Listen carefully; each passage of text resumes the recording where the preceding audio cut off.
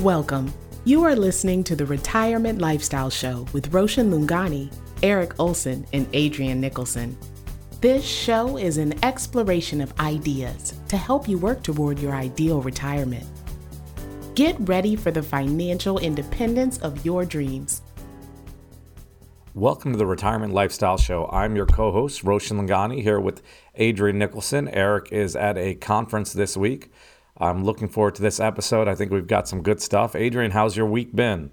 My week's been awesome. Just been reflecting on my summer so far, and it's been great. Just enjoying the handful of days we have left, and excited to be here on the podcast. But everything's been good on my end. How about for you?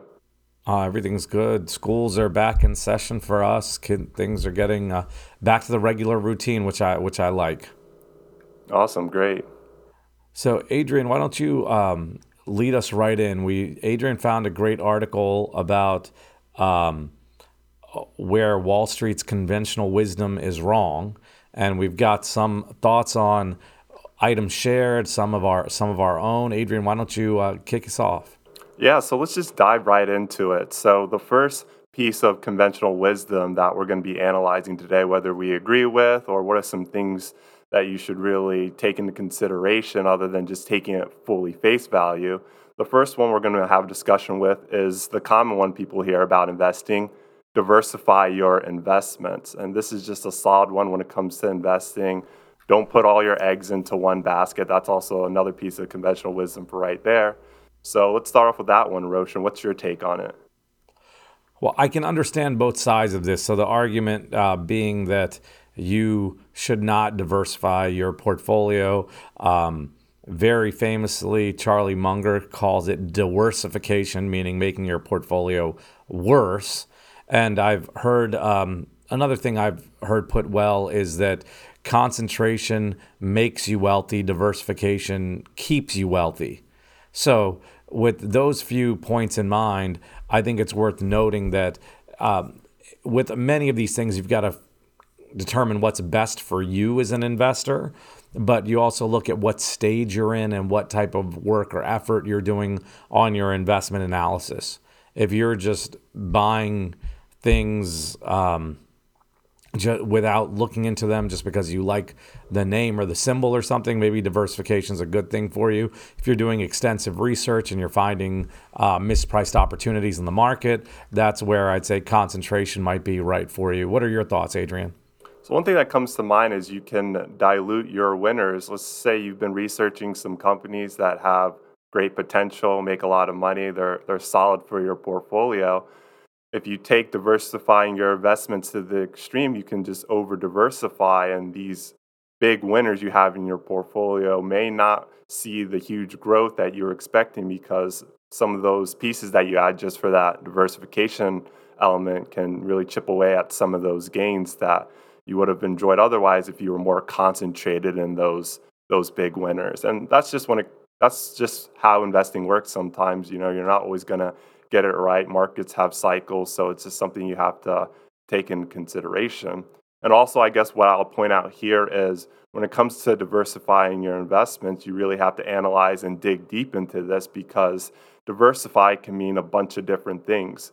This is just an example that I can give. Let's just say at the beginning of this year, you just decide to own a bunch of different regional banks. You could say, I'm very diversified. I own a lot of different regional banks. I'll be good to go. My portfolio is solid right now because I don't have all my eggs in one basket. But as we know, at the beginning of the year, the regional banking sector got hit really hard. So even though you were diversified, you were spread across a bunch of different areas, different banks, your portfolio still took a significant hit. So that's where I say when you have a thing that says diversify your investments, you really have to dig in deeper and really do your homework and research to see what that really means for your situation, like you pointed out, Roshan. Well, I mean, I think you hit on a couple things. One is when you said diversification can dilute your winners. Well, it can also dilute your losers, right? So that may be a good thing in the portfolio. depending on how you feel about volatility and the ups and downs of the markets. Also, when you use the regional bank example, I would actually argue that if you're all in one sector, you aren't diversified. So if you split your portfolio into every single regional bank, you're still just in banking, right? So that's a good point. That's where I would counter that. But I think the point of the article saying things that where conventional wisdom is wrong, there's a strong case to say the conventional wisdom of diversifying your portfolio is wrong, but I would actually argue for most people, I think that conventional wisdom makes sense, just because depending on the work they're doing on their portfolio, the volatility they're comfortable with, unless you're analyzing things in depth, I think diversification is probably a better thing than concentration for you. Yeah, exactly. And just the whole point why I thought this discussion would just be fun just to have with us today is we're going to talk about conventional wisdom and just pointing out the flaws in it and going against it. It really is an uphill battle, because what is conventional wisdom?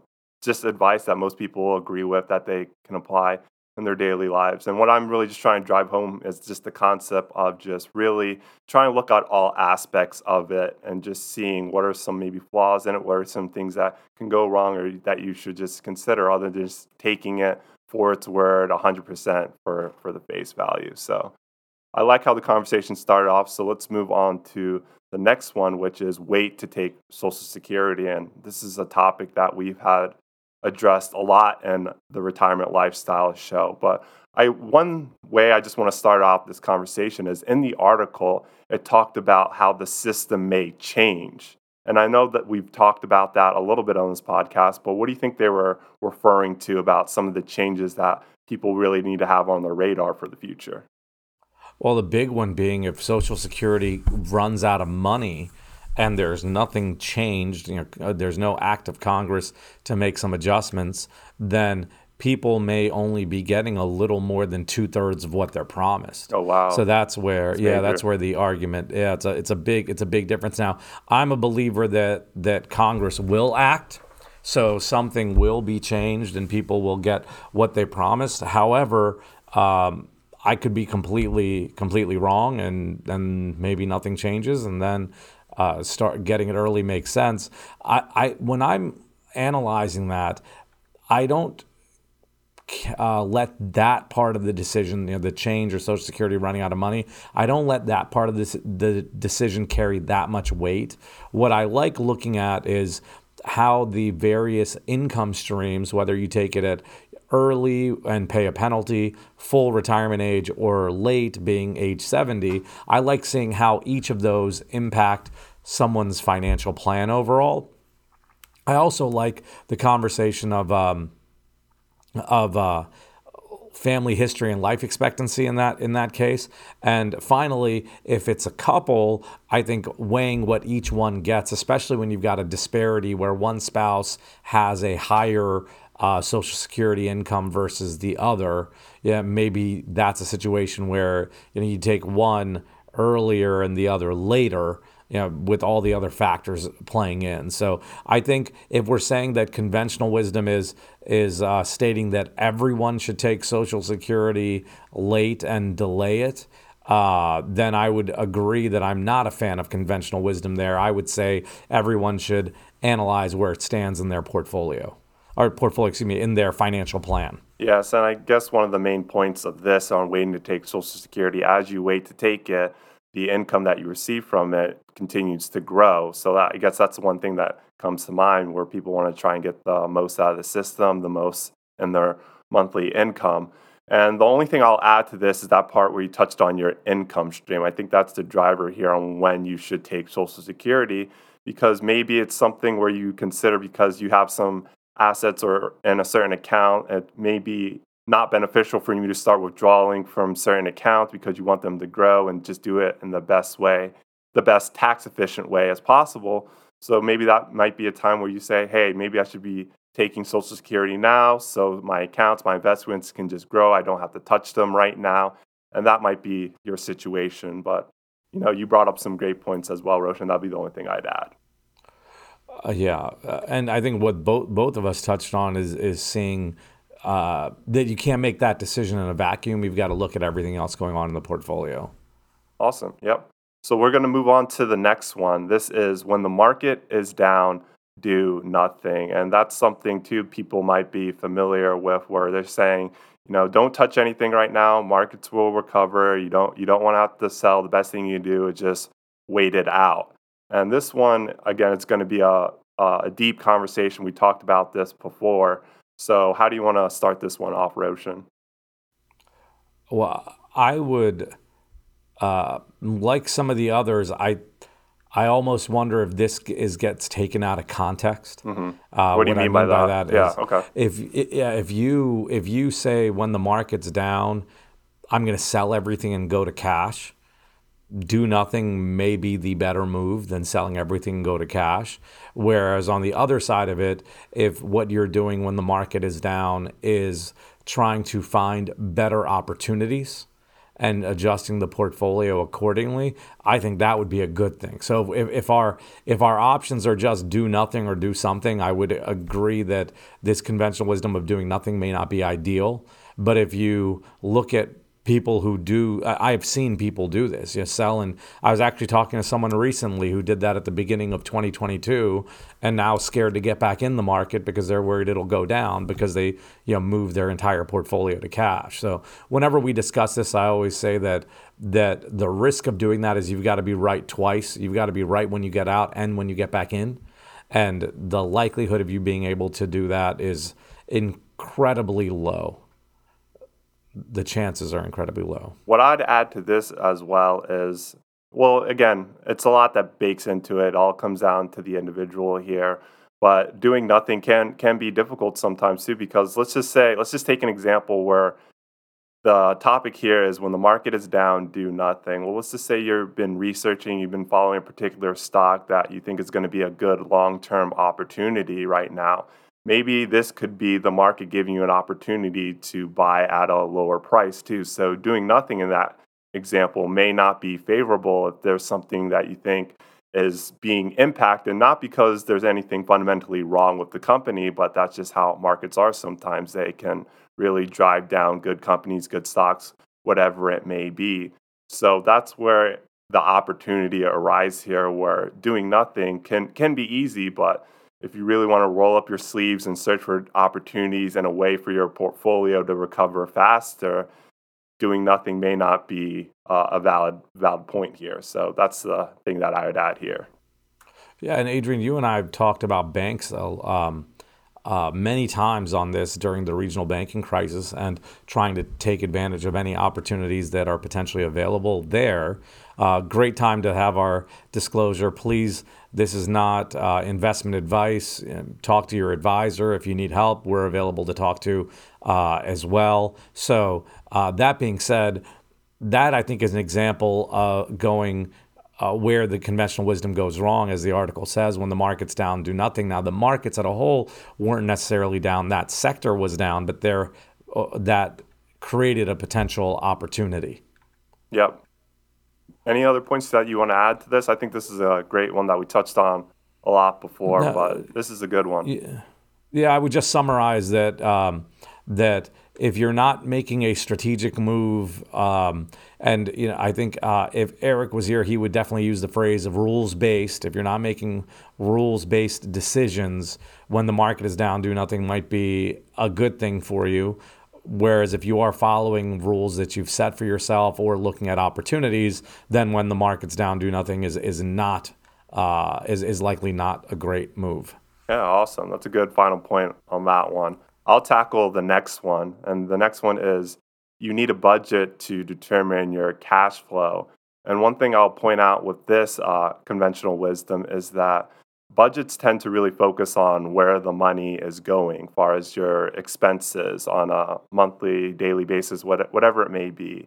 And this is why I think where a budget helps you determine cash flow, that's really half of it, because it's not showing you where the money is also coming from. And that's an extremely important aspect of cash flow, the money that you have coming in and the money that's going out. So I think budgets really here address half of the thing that people are looking at when it comes to determining their cash flow. And it's extremely important for you to really pinpoint your incoming and outgoing cash flow, because this really shows you how you're doing on a monthly basis, and if you have excess savings or you don't have excess savings, and how you can fine tune that and adjust that into your plan.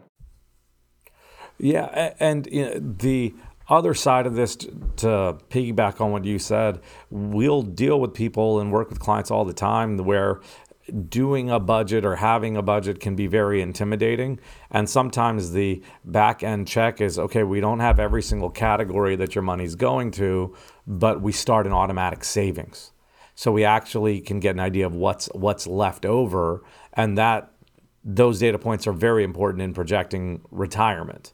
So yeah, if you there are definitely people that will never do a budget. It's an intimidating process for them, or they just don't like it. So there are other ways to determine cash flow. So I think I would, by and large, agree with this one. Yeah, like you mentioned, there are so many different ways for you to pinpoint how to manage your cash flow. A budget could be a part of it, but there are a lot of things that get baked in there that you can figure out. And there's a lot of apps and stuff that you can use nowadays that can help you track that. So the sky's the limit to find ways to figure out how your cash flow is looking and how that works for your plan. So the next thing I'm going to drive us into is you will spend less in retirement. And like we mentioned before, this is going to be different for everybody because everybody's situation, everybody's retirement looks different. So this is an easy one to go up against. But the reason the article brought this up and what they're pushing back against saying you will spend less in retirement is they drew out 3 examples that when people retire, maybe they're going to be gifting more to children or grandchildren. They might be traveling more because they have more time on their hands. And then the last thing that they point out is that greater healthcare needs will arise. And I think that's something that people need to consider about the cost of retirement and why they might not be spending less in retirement. And I definitely recommend people checking out our previous podcast, Facing the Realities of Retirement Head On. Our 3rd segment on that podcast, we really outline medical costs and what you could be facing on there. And some of the numbers might be very come out of nowhere for some people and that they need to consider where it comes to their financial plan. Yeah, I completely agree with you. I think of a couple things. One is clients of mine, and I do have clients who spend less in retirement, but I also have clients who spend more. So this is very individualized, and figuring out what your retirement will look like will help you determine what your spending habits will likely be and then plan for it accordingly. A few things that I've seen clients spend more on are things like travel, traveling more or traveling nicer. Another one is golf club memberships. I've seen people who played golf but didn't play that much. Then in retirement they play more, so they want to join a club, or even just the greens fees are more if you're playing more often without joining a club. We used to give people the analogy that we would, or the question we would ask is, do you spend more, this is while someone's working, do you spend more during the week or on the weekend? And most people spend more on the weekend, and then the follow-up to that would be, well, retirement, it's always the weekend, right? So I would agree with this one that the conventional wisdom saying you'll spend less in retirement, I don't believe is accurate. Mm-hmm. Yeah, and then I guess one thing that comes to mind is sometimes it does smooth out where when you begin that first transition, maybe your expenses are very high because you want to, check off a bunch of things that you've had on your list that you wanted to do once you begin retirement. So maybe the first couple of years might be very expensive, and then after that it might smooth out, or you might see a significant drop too. So that'd be the final thing I'd add that people should maybe take into consideration as well when it comes to this conventional wisdom piece. The second to last one I have on my list is money will undermine your child's work ethic. And then I'll start us out with one of the points I brought on. Again, is going to be different depending on the individual and the set of values that they have too, where the article really points out that that's something that people should hone on is the values that you teach regarding money, such as saving, investing, needs versus wants, giving. Those values can really help really shape people's perspective, and when it comes to kids, how they see money versus just gifting them and not really teaching any of the important aspects that come to money as well. Yeah, I'm trying to look up the book that I had read this on to give it credit, but adding on to what you just said, with teaching the kids about money, and I think this was Morgan Housel's book, the Psychology of Money, where I'd read this, but I could be wrong on it. But what they had said was that it's an observed behavior. So if you are telling your children, save your money, save your money, save your money, and then they see that you're not or you're struggling every month, the children tend to adapt the behavior they see versus what they're told. So I would agree with you that money ruins a child's work ethic. May be the case for some, it may not be the case for others. I also think it depends on the child because each child is different. However, I agree with what you said. The way you teach the children about money or what they observe as far as how you handle money, I think will carry greater weight than just saying that giving them money or not giving them money will have an impact on them. Yeah, and another side of it too is providing certain skills and experiences as well when it comes to managing money for kids, for them to physically have some interaction or some type of real life experience with money will teach them a lot, along with what you mentioned, observing can really make them have a whole look at how money applies in their lives and can really help motivate them and keep them on the track that they have without having money really undermine anything about it. So that's also something too that I would point out. The observation fact and just having them apply it in their everyday life can be ways to improve this. So the last one I have on my list is when volatility arrives, consider taking steps to minimize the swings in your portfolio. How do you want to tackle this one, Roshan? Yeah, well, I would. Once again, these are all statements that conventional wisdom speaks towards, and they're saying conventional wisdom gets it wrong. I would actually tend to agree with this. Right at the very beginning, we had talked about diversification, and I mentioned how Munger uses the term diversification. Well, here's another one where oftentimes volatility can be your friend in the sense that if things have gone down more than you believe they should, and there's an opportunity for the upside, you may have just been given a gift from the markets in terms of buying into the volatility. So we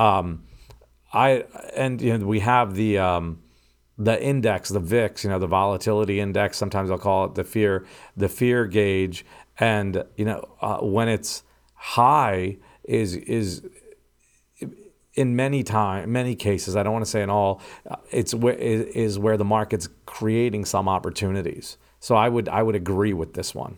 And I think also one thing that should be brought up here is the time frame aspect as well too, because that's something too that can help with dealing with any type of volatility. Where if this is sort of a short time period on your radar too, it might not really have that significant impact. And like you mentioned, could just be an opportunity for your portfolio here that you mentioned. Yeah. Excellent. So, Adrian, these are the 7 you had pulled from the article. I've got a couple that I just came up with as we were working on this and preparing for this that I'd like to bounce off you and get your thoughts. Awesome. Yeah, go ahead. The first one I think they'll both be somewhat controversial, but the first one is pay off your debt before investing or saving. So that's the conventional wisdom. Make sure you're debt free before you're investing or saving. And I'll point out a couple scenarios where I think this is definitely wrong, or one where I think it's obviously wrong, which is many cases people will get a 401k with a match. Right. So if you put in $1, you get $1, you're getting 100% return. If it's a dollar for dollar matching program, that 100% return is a greater return than your cost of the debt, meaning that the interest rate you're paying on the debt is probably less than the 100% return you're getting on the 401k. The second example I'm going to give you where I think it's important to save or invest versus paying off debt first is I believe the only way to get out of debt completely is to have enough cash on hand where there's an opportunity or an emergency, an opportunity like an annual vacation, an emergency like the car breaks down or water heater breaks down at home, something like that, that you pay for it yourself versus using a credit card to do it. So if you're always focused on paying off your debt and these emergencies arise, you won't have the cash available to actually pay for these things. However, if you've built cash simultaneously as you're paying off debt, when an emergency comes up, you don't have to use the card. You've saved enough for it. So that's for our younger listeners. But Adrian, I'd love your thoughts on that. Would you agree with the points I've made, or would you think that conventional wisdom of paying off the debt first is the better move? Well, I do like what conventional wisdom is going for here too, especially if you have a debt that just has an extremely high rate where that's going to be hard to beat with any investment opportunity you can find out there. So that's one thing I agree to. But the other part of it is, again, it probably may be driven here by an individual's goals as well, like you mentioned here, where it comes to having a certain cash reserve or some emergency fund built up as well before you prioritize paying off debt, because you don't want to be feeling very constrained where you're prioritizing paying off debt and then you have an emergency come up as well. So that's something where I could see the drawback as well. And again, it's really just driven by your goals. If there's something that you're trying to build up a lot of cash for to make a significant purchase as well, maybe you'll take those debts, accumulating that interest rate if it's not too bad, just so you can save up enough to reach that goal that you have in mind. And then after that goal is achieved, prioritize paying off the debt. So it really is based on the individual here and what their priorities are. I guess I would be my final take on that. Yeah, I think priorities do matter, but going back to what you had said, even with the interest rate on the debt, I'll concede that, especially if we're talking about a savings account versus like a consumer debt like a credit card, the credit card debt will always be higher. But my point being is, if you focus on that and an emergency comes up and you don't have the money to pay for the emergency yourself, what happens to many people, or I'd venture to say most, although I don't have any data behind it, is if they haven't been using this card at all for, let's say, 6 months, they've paid it way down. Well, then when they use it once for this emergency, they use it again and again for a little while, and then the statement comes in or something, and then they catch themselves. And so people end up with a range of debt they're always in. I used to call that the debt cycle. They're always within that debt cycle, and to get out of that cycle, you need the cash. So as I think we've said for many of these points, it is based on the individual and their situation, but this is one of them that I think is worth looking at. The other one I'll give you is that that you should always have a mortgage. What's interesting is my first one is arguing to save while you keep your debt. This one is saying there's a case to be completely debt free, even of the good debt, which is a mortgage. And so conventional wisdom says that the mortgage is the lowest rate debt you'll typically get. It is deductible as well, and that you'll outperform in your investments over the mortgage. I will agree with all of those points. What I think those points are missing, though, is for some people, it's more important to be debt-free than the incremental gains they'd have by keeping the mortgage and having the returns on their portfolio. It makes them feel better in their retirement. It simplifies their financial life a little bit by not having this one big debt. So I'm not advocating this for everyone by any means, but the conventional wisdom of always have a mortgage, I think there are a lot of situations where that is not a good move for many people. I actually had a client years ago where I ran this analysis for them. They retired, paid off their home. They went to complete their taxes, and the accountant said, "You have no tax deductions. Maybe you should get a mortgage." I then did the math for them, and it was like the difference of like $1,000 a year when you actually map it all out. And they said, "Well, it's not worth $1,000 for me to have a mortgage," so they passed on it. In that story, what I want to illustrate is that the always have a mortgage may not always be a significant difference in your financial life. The deduction may not be that great. What you may earn additionally may not be that great, and you may not want to have a mortgage.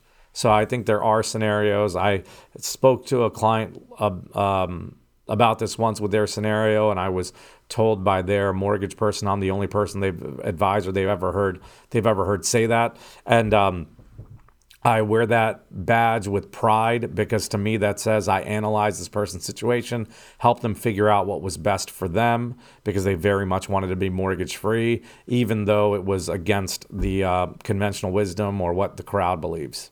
Yeah, I mean, you pretty much hit on all the points, especially when it comes to that. You have to really run the numbers just to see what opportunities are out there and maybe look at how it really fits into your plan. So those are all great points, Roshan. Excellent. So we've shared 9 ways conventional wisdom may lead you in the wrong direction, or as the article says, where conventional wisdom is just wrong. And hopefully we've given you things to think about and consider, and we've said this many times. I feel like we should just throw in another one just to make it 10. Let's just throw in practice makes perfect. That's a good one. Or as far as like lessons when it comes to investing, just your experiences can really shape how you can do it. But also it could probably affect you in the long run as well, where you maybe should do a lot of research and your homework before you just throw yourself out there in the market a lot. So I guess that's the only thing I'd have a pushback against that phrase. But I just want to throw in a 10th one, a bonus one, just round it off. Yeah. Which one are we going with? Practice makes perfect. For those of you watching me, I'm reading across my desk. I've got a Buffettism poster to see if words of wisdom from Warren Buffett, to see if there are any of these that are against conventional wisdom on here. Or we can go with Adrian, yours. Practice, I guess, doesn't always make perfect. Yeah, exactly. Especially when it comes to investment. We mentioned before there is no holy grail of investment, so that would be pretty hard to obtain as well.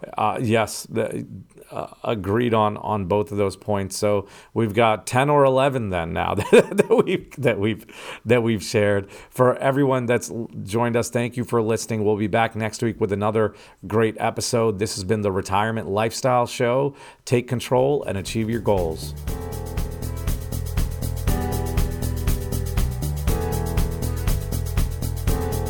Schedule a conversation with Roshan, Adrian, or Eric today at retirementlifestyleshow.com. Roshan and Eric are certified financial planner practitioners. They, along with Adrian, are investment advisor representatives and serve clients across the U.S. with financial planning and investment advice through Arete Wealth. If you found this show helpful, gained knowledge, or enjoyed the time you spent with us, tell your friends and leave us a 5-star review. This will help others discover the show. To access our show notes, to download any of the tools mentioned in today's podcast, to ask us a question, or to schedule a conversation, go to retirementlifestyleshow.com. All opinions expressed by podcast hosts and guests are solely their own. While based on information they believe is reliable, neither Arete Wealth nor its affiliates warrants its completeness or accuracy, nor do their opinions reflect the opinion of Arete Wealth. This podcast is for general informational purposes only and should not be regarded as specific advice or recommendations for any individual. Before making any decisions, consult a professional. The show hosts offer investment advice through Arete Wealth Advisors, LLC, an SEC-registered investment advisor, and securities through Arete Wealth Management, LLC, member FINRA, SIPC, and NFA. Finally, our music is The Chance by Jason Shaw and Audionautics. It's part of the YouTube audio library, and it's licensed under a Creative Commons license. I am Ray Voices. Thank you for listening.